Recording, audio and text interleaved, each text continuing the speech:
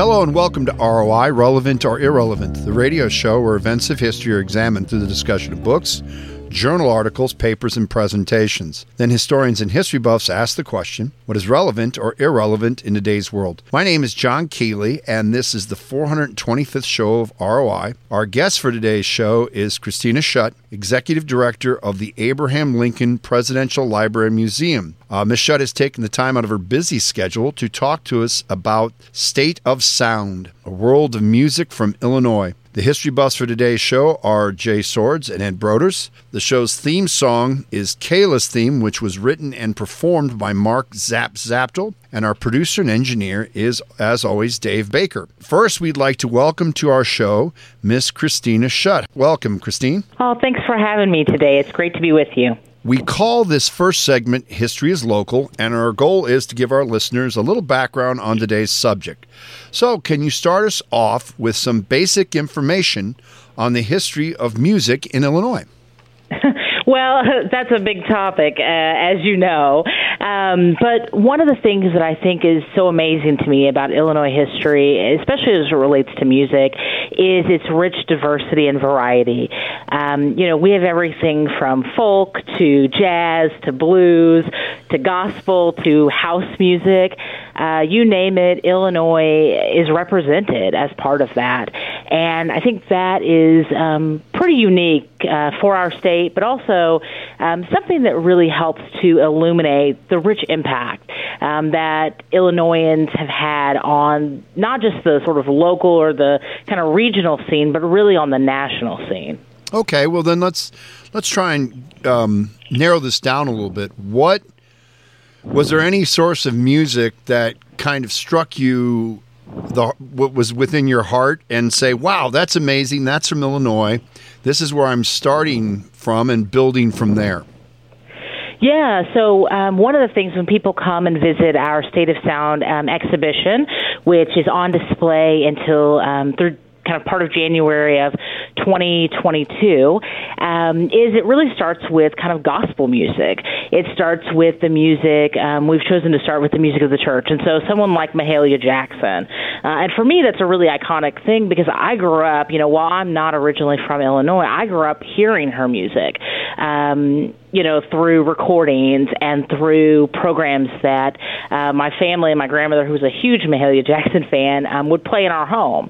And so, being able to start with those kind of roots and really explore out from there, to look at people and bands such as like Curtis Mayfield and Willie Dixon, even to think about individuals like Benny Goodman, right?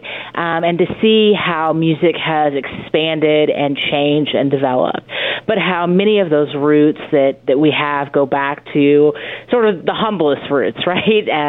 We didn't just start with sort of rock bands and rock performances, but it started with people really trying to connect to each other. And in the case of gospel music, connect with sort of a sense of spiritualness, right, as a way to understand, to grow. So I think that is kind of unique and kind of different for me. Okay.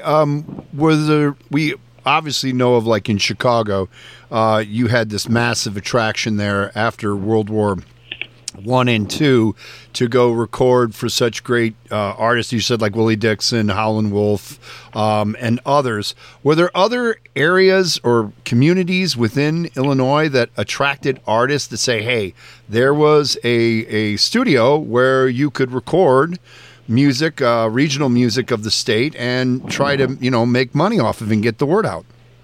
Oh, absolutely. I mean, even if we think about our own history of, the Shore Music Company, so you think about something like a microphone and being able to record sound into something, right? What we're doing today. Shore really starts back in the 1925, I believe, is when Shore starts. And it starts as this, company that's developing sort of sound, developing microphones, and those have changed over the years, right? So I think that's a great example. I think that looking at, groups that came from like Dan Fogelberg, who comes from Peoria, Illinois. So not a big city like Chicago that we think about clubs and places that people perform at, right? He comes from a smaller town in Illinois. And he really encapsulates that Southern California folk rock scene really well, right? And he's changing that and hearing those sounds, but also evolving the music into something that's new and different.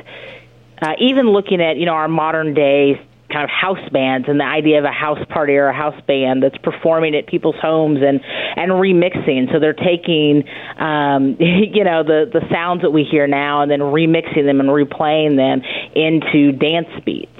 Those weren't always happening in these kind of big cities or big towns, or happening in people's homes. Okay. Well, we have a lot more to talk about, so would you please stay tuned for the next segment of our show. This is ROI on KALA, St. Ambrose University, 106.1 FM.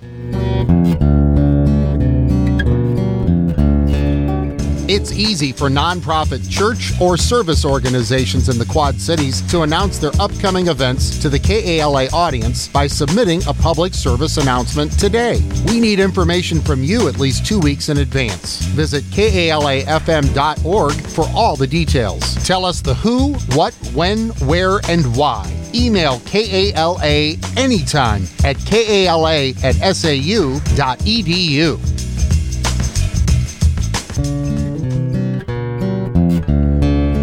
Hello and welcome back to ROI, Relevant or Irrelevant, the radio show where events of history are examined through the discussion of books, journal articles, papers, and presentations. Then historians and history buffs ask the question, what is relevant or irrelevant in today's world? My name is John Keeley, and this is the second segment of the show, referred to as the kitchen table. Our guest for today's show is Miss Christine Schutt, Executive Director of Abraham Lincoln Presidential Library and Museum, and we're talking about State of Sound, a world of music from Illinois. Our history buffs for today's show are Jay Swords and Ed Broders. And Jay, why don't you start us off with this first question? All right, Christine, when I think of the first time I can remember actively thinking about Illinois music rather than music, was watching The Blues Brothers with Dan Aykroyd and John Belushi. Great film. Right, and so for me, blues is always the first thing that comes to mind when I think about Illinois music. So if I come to your exhibit, what am I going to see that interacts with blues music? Well, I think you'll see things like Buddy Guy's signature, polka dot Fender Stratocaster, which, is that sort of blend of that blues and rock and you'll see objects like that on display. You'll see things that are really illuminating for people the blues genre. So one of the things we have on display is there was a sort of blues magazine that gets developed. Where they're, again, talking about these artists. They're writing and doing articles about the hot trends, about the things that are changing. You'll see things like, again, like Mahalia Jackson, who we don't always think about as, sort of singing the blues. We think about as more of a gospel genre, but, has elements and notes of blues within her work. Do you have the desk where John Belushi is getting hit by the nun and the stick?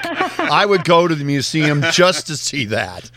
We don't. I tell you, I always thought it'd be cool if we could recreate the scene where they're dancing out in the street. That was always my favorite scene as a kid, watching them do that. I always wanted to learn. That's how I learned how to dance, right? Watching the Blues Brothers and, see them doing the mashed potatoes. Yeah, no joke. Ed. Yes, Christine, if I come to see the exhibit, I know that you've mentioned there's a variety of influences historically on music in Illinois.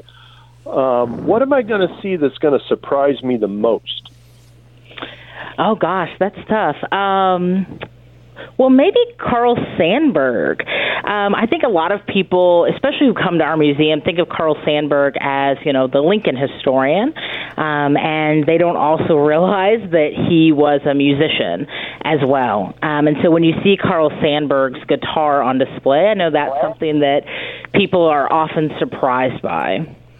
Yeah, that would be. A question back to the state of Illinois, because it is so very long, and the southern tip of Illinois near Kentucky is got a lot of cultural difference between the north, eastern or western part. Are there certain regions of the state where you had a sound that came out of it that was totally kind of contrasting to others in its own unique artistic way? Oh gosh, yeah. So I think about the work of maybe like Fall Out Boy, who are from sort of Wilmette, Illinois, and their sound and the rock sound that they produced was sort of very eclectic in terms of that sort of the power punk ballad sort of thing that they were doing in terms of mixing and blending sort of rock and hip hop work that was going together. And, one of the things that we actually have on display, which related to Fall Out Boy, is the jacket and the shirt that was worn by Patrick Stump, the lead singer, when they filmed their video.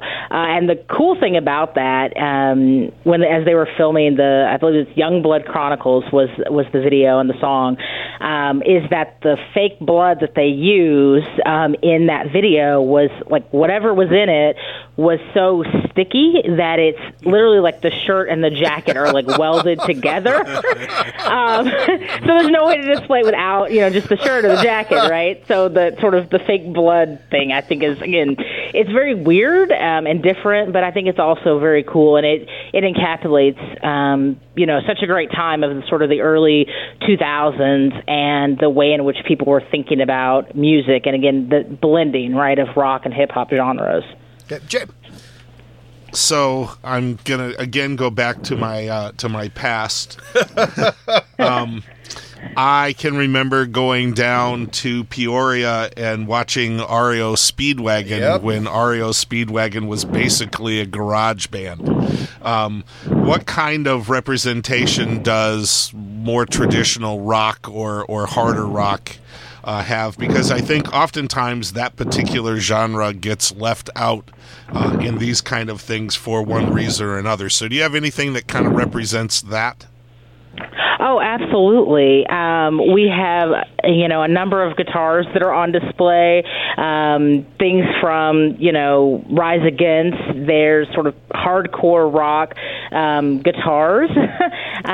We have things like musical albums on display that people use or created. So I think that's one of the ways. One of the neat things about the exhibit that you see when you come through is all of the great videos really highlighting these bands like REO Speedwagon, right? And showcasing items from them in a way that I think is really dynamic and different because it sort of blends and helps bring back those memories that you had, right, of them starting out as a garage band, but then obviously becoming much bigger into a national and really international scene. Ed. Yes. What about classical music? How is that presented in this, and what's presented in this exhibit? So, in terms of classical music, one of the sort of classical instruments, but that, again, is used oftentimes in maybe an international music context is we have Sean Cleveland's fiddle from the Drovers, which were a sort of touring Irish band. So it's a little bit different, right, than we think about the traditional classical music. But, again, I think that's an unexpected thing. When people think about music, they think about, microphones or guitars, and so to have a fiddle, a violin, right, as part of the collection of items, I think is unique and different and helps tell that story, right? That Illinois music isn't just one thing, but it's a whole lot of a bunch of different things. Okay, I have to ask this because this is who I truly think is one of the giants in all of music, and that is Miles Davis was from East St. Louis. And a lot of people, I think personally, it's kind of It's a musical tragedy that people don't realize that East St. Louis had its own jazz sound that was very, very prominent after World War I. And, of course, now a lot of those people like Miles Davis and others from St. Louis, East St. Louis, and Southern Illinois, they all were heading either to Chicago or to New York to try and, get their chops into record deals and other artists. Do you guys have a section on Miles Davis and East St. Louis origins of jazz? Absolutely. We couldn't do an exhibit on the state of sound without including Miles Davis, and we were so fortunate that we were able to get on loan his red custom trumpet, complete with the Giardinelli mouthpiece that was made for him and used in the 1980s. So I think it's just one of those iconic pieces that a lot of our visitors instantly recognize when they come in. They see the trumpet in the case, and they immediately walk over and are like, oh, I wondered if that was Miles Davis's trumpet. So it's such a great way to tell his story, and again, to help people realize that, where he was born was just an hour and a half, really, from Springfield, Illinois, where the museum is. Right. Just one quick note before I give it to Jay. His daughter, now I admit she's about retiring, but if I recall, she was a school teacher she stayed in East St. Louis. When you've got the artifacts for the museum, did you go through the family through her? Because I remember reading his biography years ago, and he was pretty close to her, and she did a lot of because he died shortly afterwards, while I was reading it. But was she the person where you got a lot of this stuff from? Well, I'm not sure specifically on that trumpet, but I will say that a lot of the objects that we did find within the exhibit did come from people's loved ones. So whether it was their family member, their child, so, daughter, son, child, or whether it was their spouse. One of my kind of favorite stories actually is that we have in the exhibit Dan Fogelberg's guitar. And that guitar had not left the home, his home after his death. The guitar hasn't been tuned after his death. It was exactly as it was, including the original strings that he played on.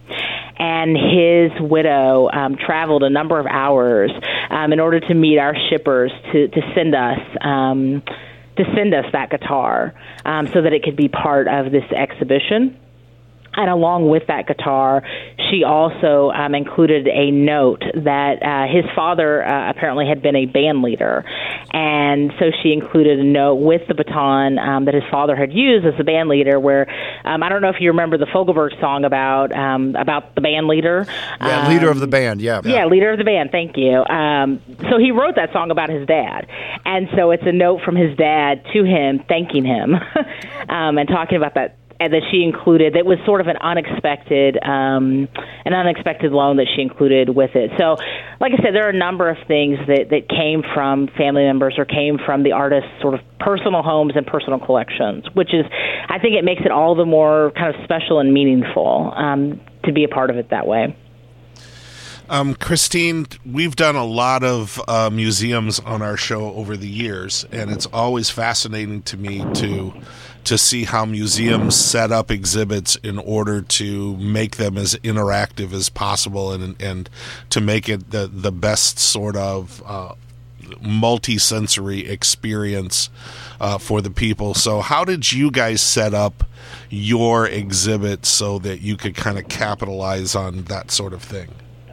Oh, yeah, absolutely. So we've thought about it in a kind of a variety of different fronts. So when visitors walk into the museum, they will actually, before they step into the exhibit area, they will see large, really almost kind of mega-size speakers that, fun fact, they're actually playing sound, but it's at a almost such a quiet decibel that we don't hear it. But the kind of speakers are moving, So if you think back to, again, those like rock concerts, right? Remember the speakers like thumping, Yes, I do. Yes, we do. So you'll see that immediately, right? The first thing is you're walking into the gallery. Visitors get to grab a set of actually Shure headphones that they graciously, gave us for this exhibit. so they'll grab those headphones and they'll walk into the experience. And when they walk in, what you really step into is a kind of backstage type of experience. So what's really fun about that is many of us, some of us have gotten the opportunity to go backstage at the conference, but many of our visitors haven't. And so they get to learn about all of these different artists, but learn about it from, again, in an environment that feels like you're backstage. You take your headphone and you get to plug into videos that, again, we produced in-house using all sorts of footage through the years, showcasing these different artists and these different genres. And so you plug in and you get to hear sounds of REO Speedwagon or Styx or Chicago, depending on what area of the exhibit that you're in. And then, of course, as one of my favorite areas where people get to plug in is actually our in-studio recording booth. So our incredible tech team built essentially a recording studio inside of our museum exhibit. And we've had a number of radio stations and artists come and record and participate in our State of Sound podcast, which people can find on Spotify, as well as a link to it on our website, presidentlincoln.illinois.gov.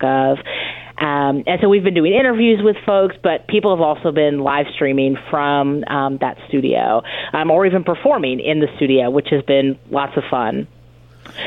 And so, while we have performances going on during the noontime hour or often on the weekends, people can, again, plug in, listen to that. And so here, I think it's a way to sort of take history off the page. We're always thinking about that, right? How do we take history from the page or from the wall and make it real and relatable to people? So they get to hear those stories.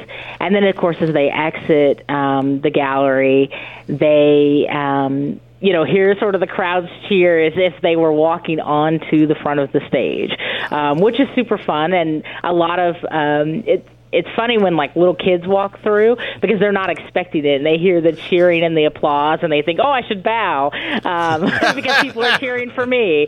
So that's really fun. 15 seconds of their fame. Yeah, I love that. Ed. 15 seconds of your fame. Ed. Yeah, Christine, I read some time ago that when Jane Addams opened Hull House in Chicago in the early part of the 20th century, I think within a mile and a half, there were 17 different languages spoken. So we've got immigrants from mostly all over Europe. But and one of the things people bring with them is, of course, their music. Is that part of the exhibit? Absolutely. So one of the groups that we feature is Sones de Mexico, which was really formed in the Pilsen neighborhood of Chicago back in 1994. And they are a kind of an ensemble group that really specializes in music from sort of kind of a blend of different kind of styles from within Mexico. And, of course, the sort of signature thing was the kind of traditional jawbone instrument.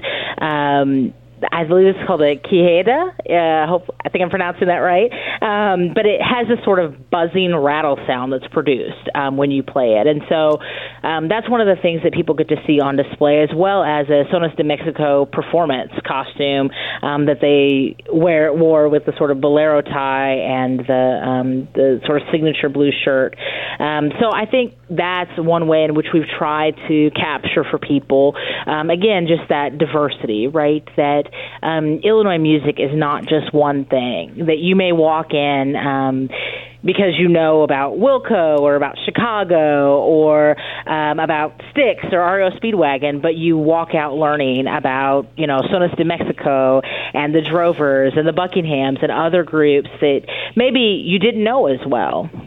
One person that is in that crowd, but she sure doesn't appear like the stereotypical, but isn't Gretchen Wilson, the country singer? She's from Southern Illinois, isn't she? I believe so, yeah. We actually feature in the exhibit Alison Krauss. And so people get to see Alison Krauss. And actually, if you drive through Springfield, Illinois, you'll see a giant poster of her on the side of our building, again, celebrating the exhibit and acknowledging her Illinois roots. Okay. It is customary for us to give our guests the last word on the show. Christine, why do you think knowing about the history of music in Illinois is so relevant in today's world?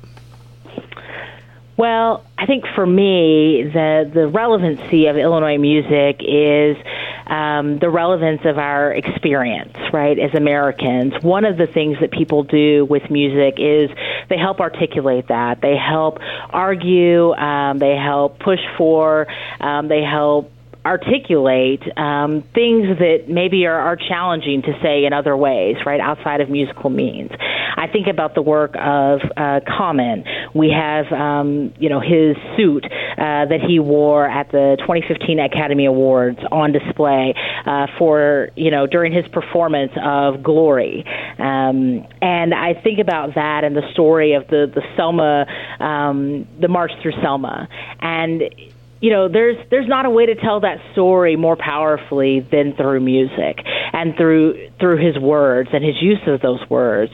And so that's what Illinois music does. That's what the music of the state does. Is it helps us articulate our experience as humans, as citizens, as people in a community together. Okay, Jay, why do you think it's relevant? I think again, we're such a diverse state, and sometimes I think we're not really aware of how diverse we are. And I think anything that does that, and music is one of those places where people show off their diversity. In the melting pot era, you had lots of people who were trying to Americanize themselves. But one of the things that never got Americanized were those cultural music styles and venues and places like that.